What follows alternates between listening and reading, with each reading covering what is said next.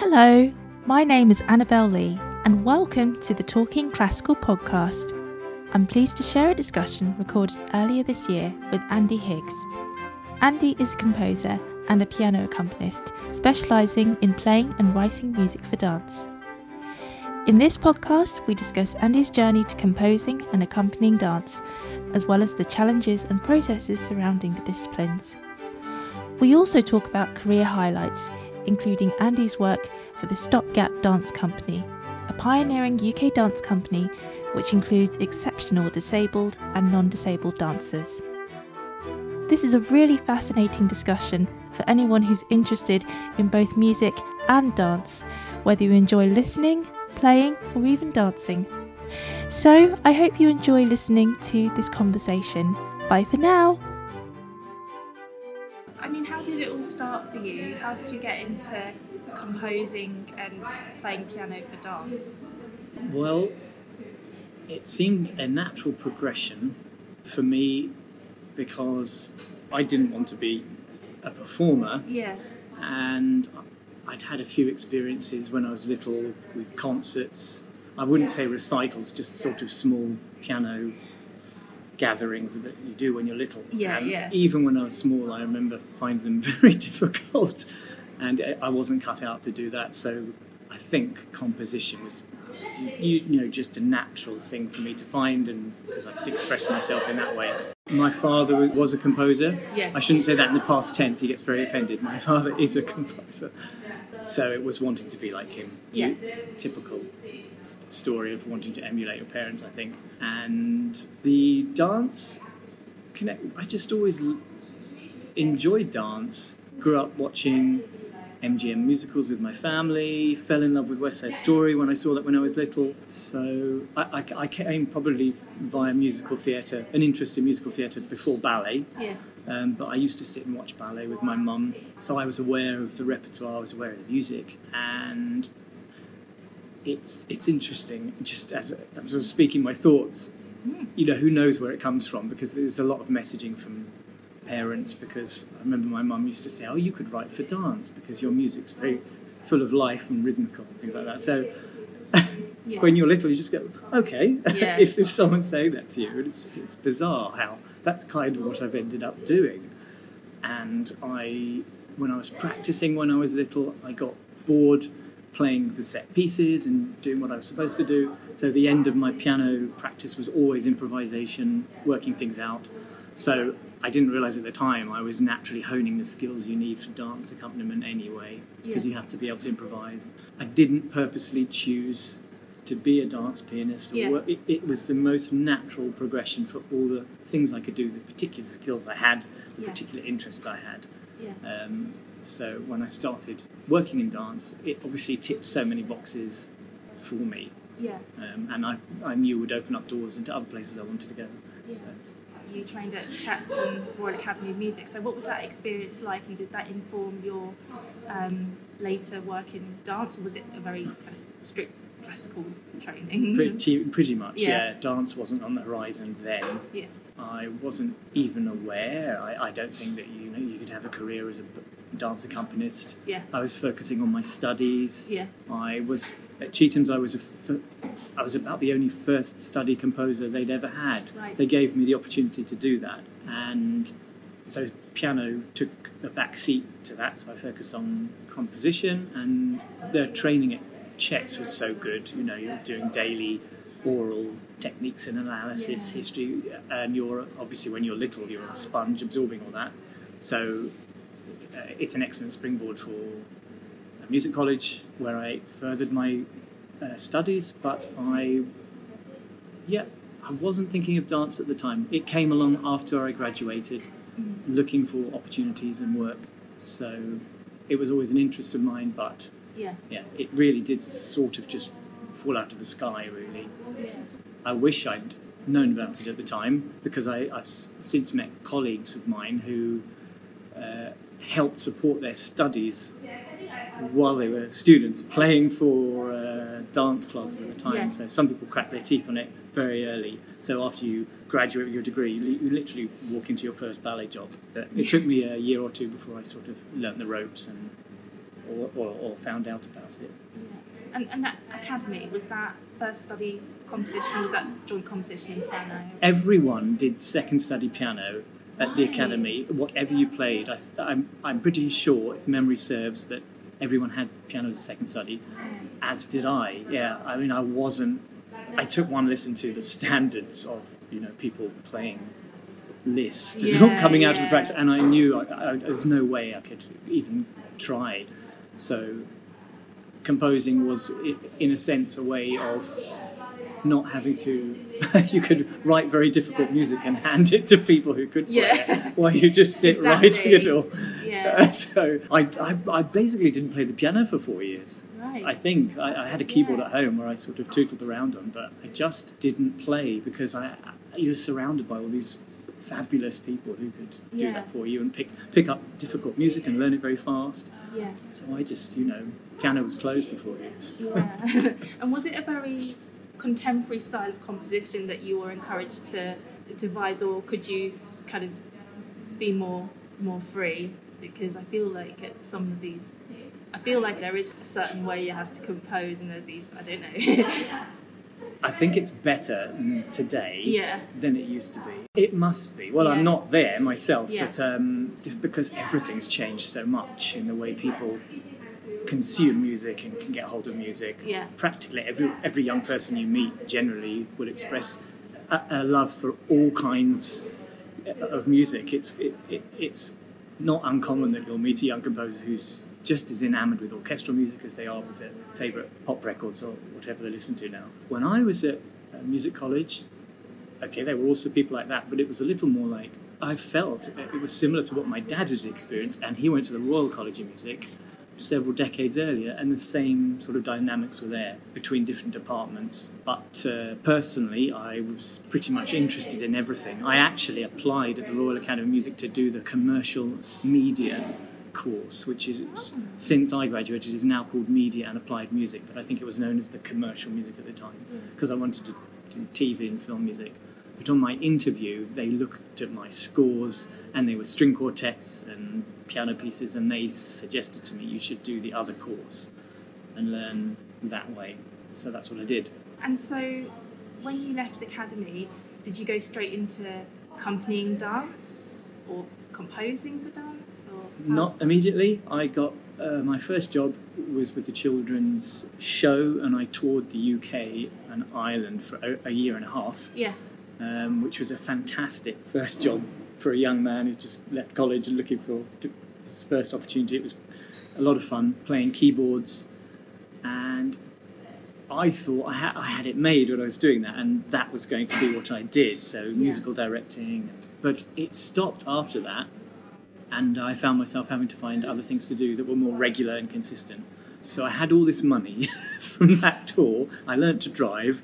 I bought lots of recording equipment and stuff like that, so I felt like I was investing in my future, and then just found, right, I've got to get a job, I've got to get something regular and consistent, what can I do? Mm-hmm. And my brother's girlfriend at the time said they need a ballet pianist at the school she used to dance at, and that's it. I feel, as I'm telling you this is what so many ballet pianists would say. It's often a very similar story, but that's it. It's just a local ballet school needed a pianist. I needed a job, and it was perfect, and that's what happened. It's nothing, it's more interesting, exciting. It's just sort of the typical way we find our way into it. Some people then could possibly jump headfirst into a company and challenging classes, but I think most would probably appreciate the opportunity to play for children and learn about dance. Exactly. Which happened to me. Accompanying for dance, as we know, it is a very specific art form. It's not like, solo piano, you can just play whatever you want, So how did you find the transition from, I suppose, playing your classical piano to then going into playing for dance? How did you find it quite hard at first, or was it something quite natural to you? I think it was very natural to me because I could improvise. However, I wouldn't like to go back in time and listen to what I was doing when I started out. But at the time, I was obviously okay in doing it right, and people said, we love having you, keep going back. But obviously as the years progress, you improve and you learn to understand the art form more.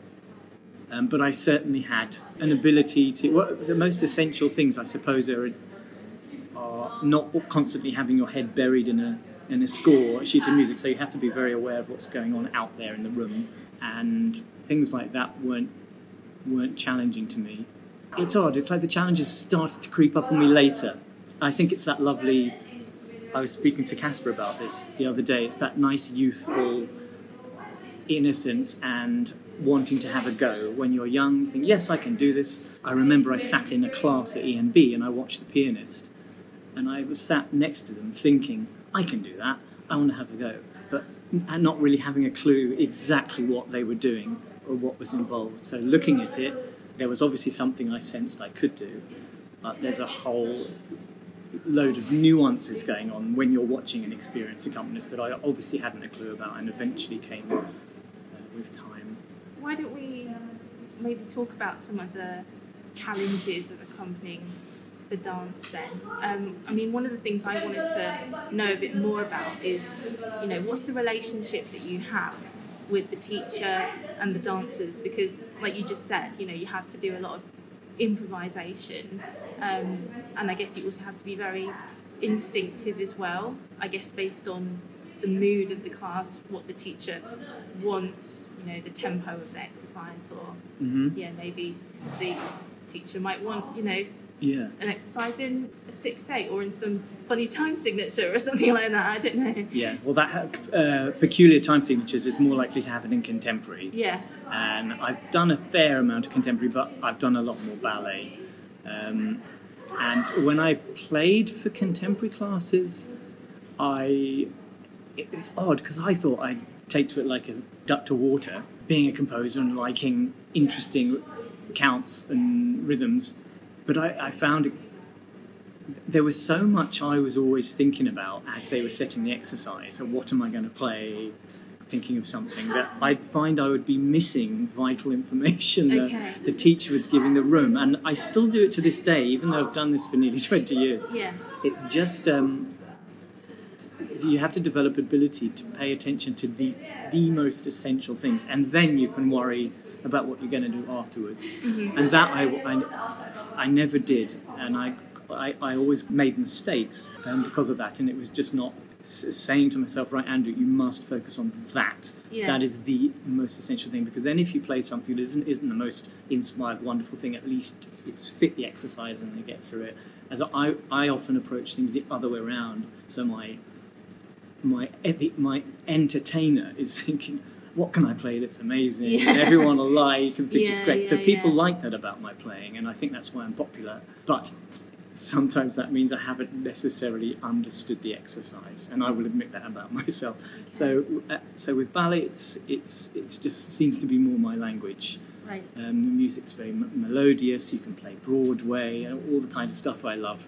Yeah. So it's more my language, I think. I'd like to think of myself as a contemporary musician, and I can do it, but ballet is my forte. Yeah.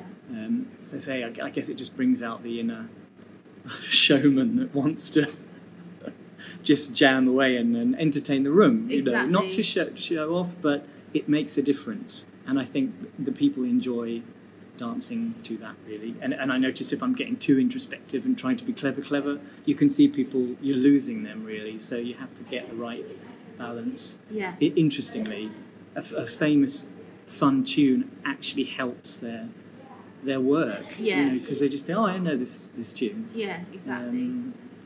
It's interesting because when I'm at work every day, I'm not there to entertain people. It is training, right. But nevertheless, that helps. Yeah. Obviously, because they say so, and they say, "Oh, we just love it because of the melodies and the fun things you have." So on a Monday morning when people are tired, that obviously really helps. So that I can do. Yeah.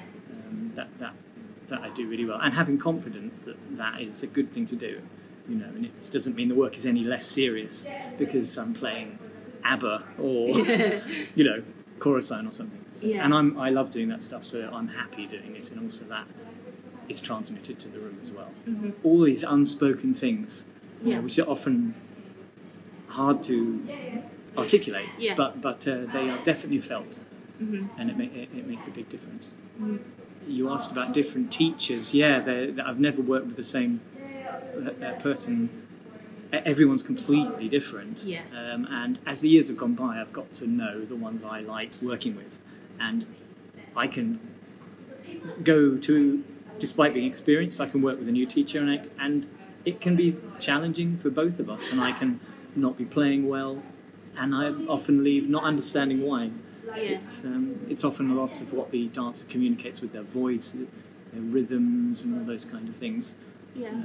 We get a lot from them, an awful lot. I leave the room thinking, wow, I was great, wasn't that amazing? But actually, the teacher has informed, the counts, the beats, the quality, all of that stuff. And then when they're doing that, you're just picking something out of your repertoire. So by now, I am more aware of these things that I wasn't when I was starting out. It was just a bit like, just get thrown into a dance class and see how you cope. Yeah. And some days it's wonderful, and other days you leave thinking, that was terrible, what's wrong with me? And it's not that there's anything wrong, but the teacher, the environment, certain things suit me better than other things. Mm-hmm.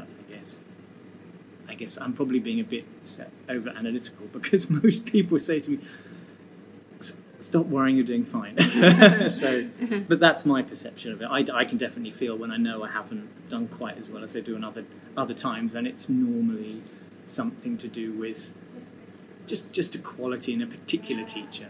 Yeah. I know so many people, and if they're listening, you have to be careful what you say about your colleagues. Exactly. And it's not criticisms, it's just some people, we work better with different people. Yeah. And likewise, it goes both ways as well, definitely. For sure. And that I've learned to do as I got older. Yeah. So now I'm more fussy than I used to be, and I will, when I get work, I'll often ask an email, who is it? Just because I want more control in that way. Yeah. And I enjoy the weekend. Yeah, exactly. Exactly. But it's taken a long time to learn that one, because when you're starting, you just say yes to everything and want all the opportunities. Yeah. I just wanted to go back to one of your earlier points. So can you give us an example of, when, like you said that, the teacher wants something very specific in the exercise for the dancers to focus on, but also for you as a pianist to bring out in the music, but you haven't necessarily quite gotten it. Can you give us an example of perhaps a time when that's happened, and maybe what did you learn from it? The most obvious example is, as I was trying to say, is just counts in contemporary exercises, just because I haven't really, or even in ballet sometimes, if there's extra phrases. When we work with young trainee teachers, that's something they have to be aware of, is that if they've planned an exercise, they have to make sure that they've explained clearly to the musician what they want, and it's quite common and easy that they sometimes miss out counts. If you haven't said that to the musician, the exercise won't quite work. But that's how you learn, and then it doesn't. Everyone's feeling, oh, something's not right here, and that's fine. And then you ask to talk about it afterwards. So I'm saying it's not just the teacher that does that, because I have many times made that mistake too, just because my attention has wandered, or I've taken for granted, assuming I've understood what they're doing, thinking I recognise the exercise, I know what it's going to do, but possibly I didn't pay enough attention to the particular things. It's getting too complacent, so as soon as you relax, that's the problem. As soon as you relax and feel you know what you're doing, that's when you miss the crucial changes. Actually, that is the sort of classic challenge of being an accompanist, I would say, is when you're relaxed and enjoying and playing well, which is what you want to be doing. Yeah. It's often in those moments that I miss, as I say, changes, details. So it's finding a balance between the two. You don't want to be constantly on tenterhooks, like listening and paying attention. You want to enjoy it. Yeah. But the other thing we all do, I'm pretty sure we all, it's not just me, it's when you're feeling good, you speed up. Yeah, and that's, the adrenaline kicks in. The adrenaline kicks in. It's so frustrating. You think, wow, this is great. I'm loving this, and you get faster. So it's and you have to reel in your emotions. Yeah, otherwise dancers will get too dizzy, won't they? They get too dizzy. I could end up, and I still do it to this day. Yeah, I think you just needed a metronome or something. Yeah, I'm guilty of it, but I think everybody is. I guess leading on to that, do you play with other instruments as well in say, contemporary? Do you play with percussion? Do you play alongside other instrumentalists as well? Oh no, I've done a little bit, but not much. I generally just play solo. Yeah. But at the London Contemporary Dance School, they have jam sessions, and they put them all together, and I think they have a whale of a time. But I don't do so much of that. I'm not so experienced playing with other musicians. Okay. It's another learning curve. Yeah. I played in a jazz band once, and again, it was like being a beginner all over again. Yeah. You've got to learn the language, you've got to learn how they communicate with each other. Yeah. And then it eventually becomes, well-oiled machine of musicians who feel each other. Yeah. I played once in a symphony orchestra, and I was behind the beat. Okay. I was horrified because I had no experience. Yeah. And they were saying, "Oh, you don't follow the conductor, just follow the general feel of the orchestra." Oh, that's interesting. How we're all playing together, and I didn't Yeah. know any of these things. I've generally spent my life playing alone or writing music alone, so I've developed skills in that way. But playing with other musicians, is more of a challenge. Yeah. Just out of your comfort zone, basically. Yeah. Well, let's talk about some of your work in composing for dance then, because I watched the film that you with Stopgap Dance Artificial Company. Things. Yeah, that's right. The one that you composed for. It was absolutely amazing. And also, I'm so sorry to hear about Dave Toole, because he was such an inspiration. Wonderful. Yeah. And I think most people will know him from that incredible opening ceremony at the Paralympic Games. Yes. Won't they? Yes, a lot of people know him from that. Yeah, but he was just, I think he was someone who really brought, awareness of... He's an inspiration to so many people. And what an Yeah. opportunity for me to have had to write Yeah. something for the great Dave O'Toole. Yeah. That was my first professional gig as a composer as well, doing that. Wow. It was amazing. Yeah. Yeah, it was a lovely time working with them. They're ever such a nice bunch of people. They're supportive, they're funny, they're Stopgap company. And they asked me back on a number of occasions, so obviously like very much what I do. Yeah, so it was a joy to work with them. I also listened to your recent collection of contemporary dance pieces as well, which I... On the Bandcamp site, you must have heard. Yeah. That's where they are. I absolutely love them. And Thank you very much. I just love the fact that... I'm working on new material. Yeah. So I love the fact that posted. you combine, you take inspiration from so many different styles, not just... obviously you have, your traditional kind of, I suppose, classical etudes, but, you also take elements from, world music, and then you've got, there's an urban track as well, and...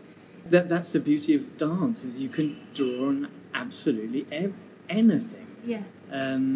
As provided it's functioning properly for the exercises. It's great fun doing that kind of stuff. I have a lot of fun putting those together. The contemporary stuff I do a little more for my own pleasure, because it's mixing in Logic and putting lots of sounds and samples together, which it's kind of fun stuff I like doing. And the ballet piano compositions are much more likely to actually be practical and be used, certainly in terms of downloads. Those are the more popular ones, and the children's one is the most popular. I get a lot of pleasure doing that kind of stuff, and if people end up using it for what it was intended for, that's a bonus, really. Yeah, exactly. It's lovely, and I'm working on a new one at the moment, which is all original compositions. Fantastic. It's an enormous project. I'm nearing the finishing line, Yeah. so we're ready soon. Yeah, brilliant. But it's been going well recently, Yeah. so I have, you have these up and downs all the time. Oh, of course. Yeah. And so do you start off by writing using a manuscript, or do you kind of jot notes on your iPhone, or do you use technology, or how does tell me more about your compositional process? I'm pretty sure all of the above. Yeah. It used to be, yes, I used to write old-fashioned way. I had dreams of being like, the classic composer, just sat there with a candle and composing. But who does that today? Nobody does. I do jot stuff sometimes on notepaper, but even I have moved pretty much. It's all on computer. So some tracks are improvised directly into the sequencer. So it's an improvisation, and then I pull it around and make it sound like a coherent piece of music. Others I go straight into Sibelius, which is the music notation software, and I just write it the old-fashioned way, compose a piano piece. And I generally find, even though the two produce interesting and different results, my personal preference is if I do it the classic composing way, it's a stronger piece of music. I can feel the difference between the two. One is just improvising and putting blocks of sound together until it sounds fairly interesting, but the other seems to give a piece more depth or more longevity. I find I revisit that more and I'm more happy with that. I think it just feels more mature. So I don't box myself in with this is the way I work. Some people do, and that's their methodology, and without it they wouldn't be able to make a start. I think I'm a little more roll out of bed in the morning and see what happens. One of the tracks on the contemporary CD was put together from a friend who posted something on Instagram, and it was just a little video, and I sampled the sound and put it in a piece of music. So things like that happen as well. So I didn't wake up that day thinking I was going to do that.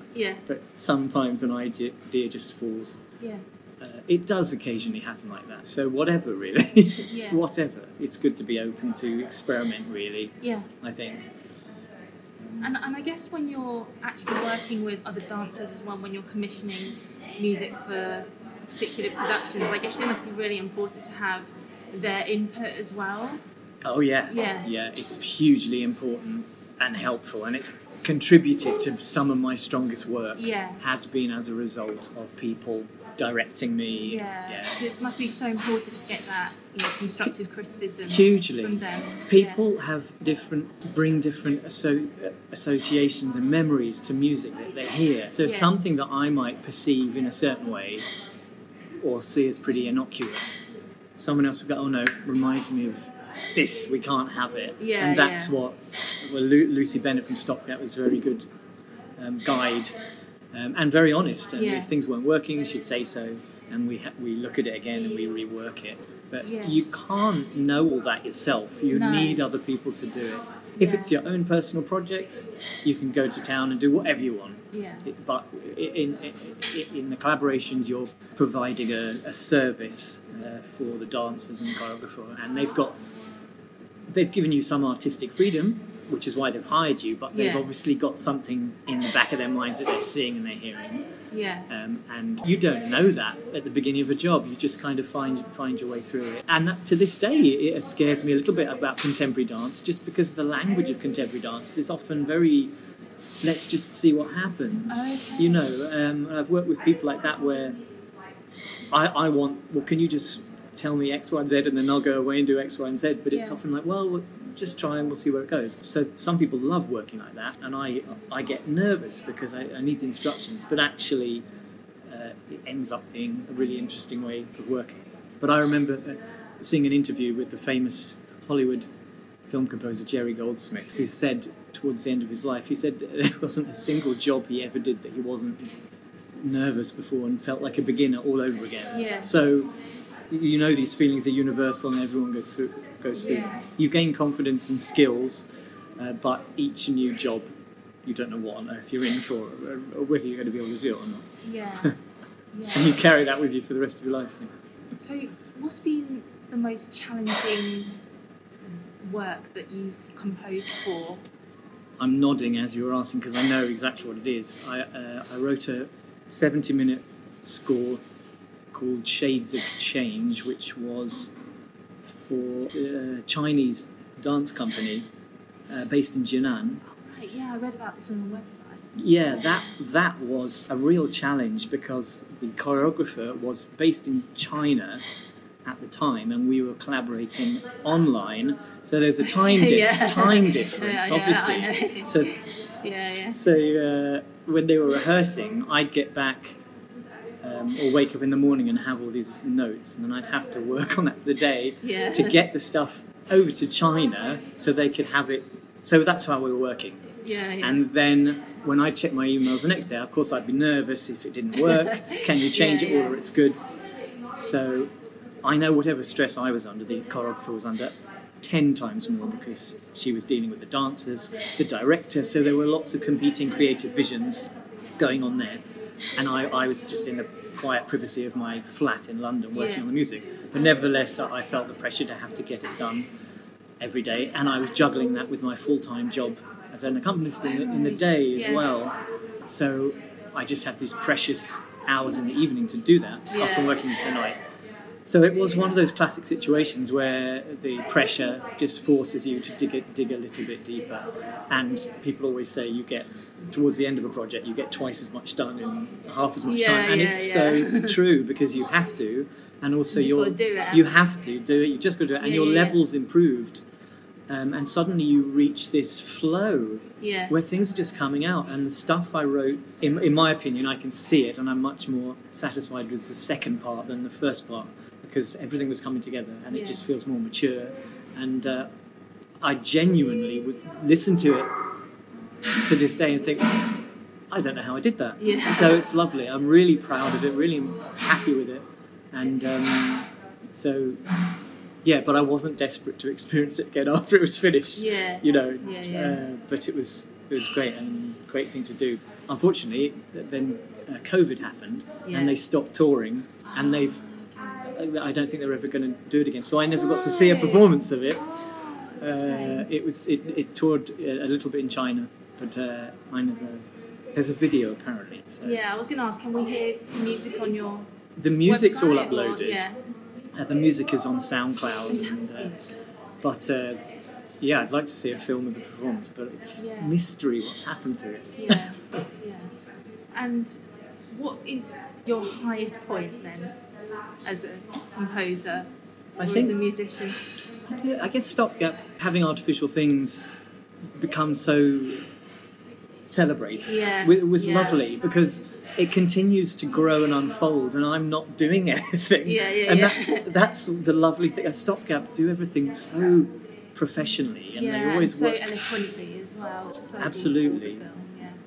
But all the other elements of the way they run the company, they work with wonderful filmmakers and photographers and costume peoples, and everything's done so well. It's just like this well-oiled machine. And when I've written music for them, so I get paid, my job is done and dusted, yet there's this life that continues. And they might turn around and say, oh, there's going to be a festival and they're showing the film, or they got an award, or it's going to be on the GCSE syllabus. So that's an absolute joy, just sitting back and seeing what happens to it. And people often come up, young dancers coming up who were aware of it in the GCSE syllabus, or saw the film, so, oh, was that your music? It must be so surreal, when you see that they're writing about you in their, set essays or whatever, I know, absolutely.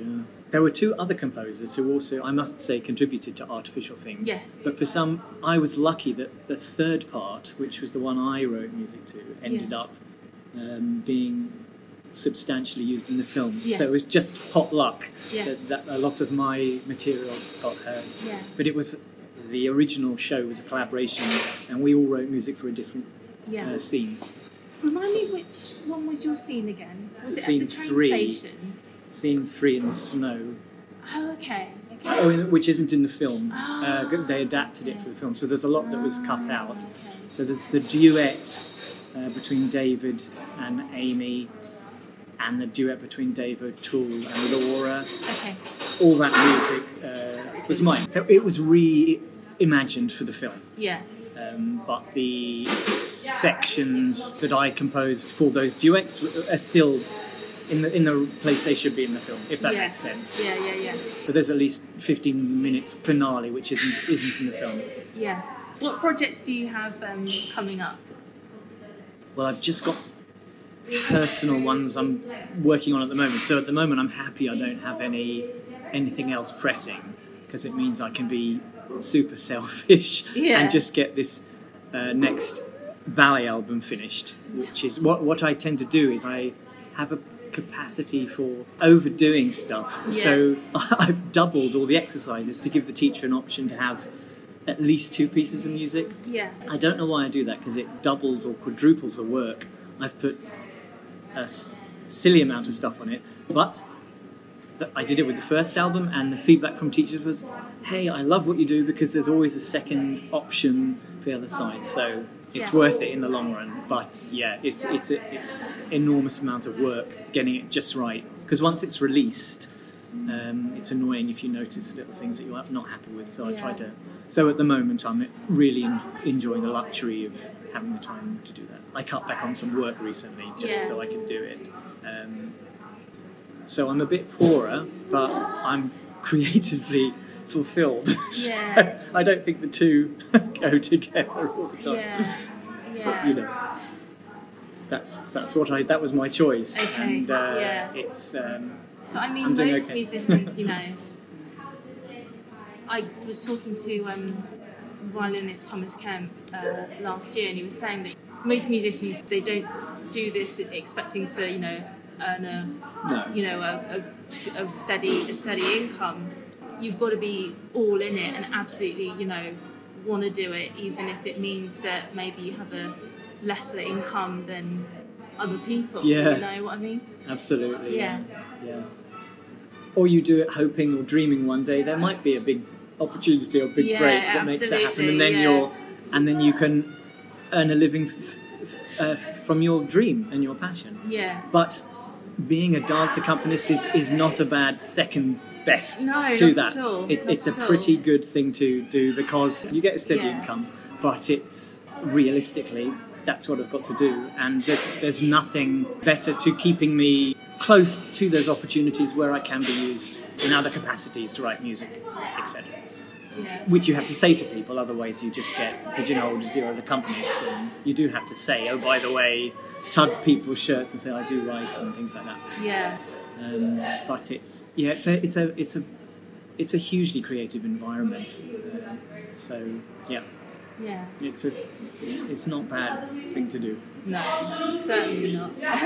But what tires me out is thinking I need to be original all the time, which you don't have to be, and no one can be, because you're just training day in, day out all the time. You can't always be highly original, but I do sort of push myself to try and not repeat myself all the time. Just for my own sanity. But there are certain tunes that you play all the time because you know they're just perfect. They just work. They just work. A lot of the great ballet repertoire, it's just, there's a reason we play it again and again and again, because you just can't think of anything better than for a specific exercise. I was thinking, like, the classic one is the Coppelia Mazurka, which probably some people never want to hear again in their life, but I just love it. I never get tired of it. It's attractive, it's pretty, it's beautiful. That's another thing you have to do, is you have to gauge your dancers, because if you're playing a company class, you're not going to be playing Nutcracker and things like that. Unless it's Christmas. No, I wouldn't even do it at Christmas, but not in a company. Well, because they'll be working with it in rehearsals most of the time. That's true, I guess. The last thing they want to do is you playing Sugar Plum Fairy or something for a ballet warm-up, you know. So, but if I play for a little Christmas ballet workshop for a bunch of kids, they love it a bit. So then it's appropriate. So that's the other thing you're doing, is you're sort of gauging what's right for different levels, different standards, and they all come with their different challenges. Teenagers, I find, quite a difficult age, because you're not going to play them little fun fairy nursery rhymes, but they don't quite respond to very sophisticated stuff. They're learning that. So gauging what's right, that level I find quite difficult. I usually play contemporary relevant music that I know they like, but I don't know what the average 14-year-old might be listening to these days. So I get a bit stuck.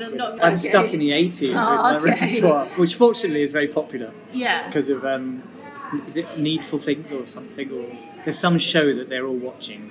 So 80s has come back with a vengeance. So it's cool to play Blue Monday and Don't You Forget About Me and things like that again. So I can just about get away with that. Finally, just out of interest, do you dance yourself? No, and I think I'm a frustrated wannabe dancer. That's partly why I spend my life in the ballet studio, hiding behind a piano. Did you do classes when you were younger? I did some jazz. Okay. That's very vague. I don't even know. I mean, we danced to like Madonna's Vogue and things like that. or modern. It wouldn't be modern in the way someone like these guys Oh, here no, would think no, of modern like jazz dance. square. So I did that for a bit, and I was the only boy in the room full of girls, which I know sounds great, but at the time I didn't enjoy it because I was shy and I didn't like that aspect, which was stupid because I should have stuck at it. And I wish I'd done ballet. Yeah, I did a few beginners ballet classes. Yeah. Because I thought it would help inform what I do as a ballet pianist. Yeah. But yeah, I went through a phase when I was younger thinking, wouldn't it be great to be Yuri Evan-Brishnikov? Yeah. But, yeah, wasn't to be. I think that might be a great way to end. Good question Thank to answer. you so much for your time. My pleasure. It's been amazing talking to you. Thank you very much.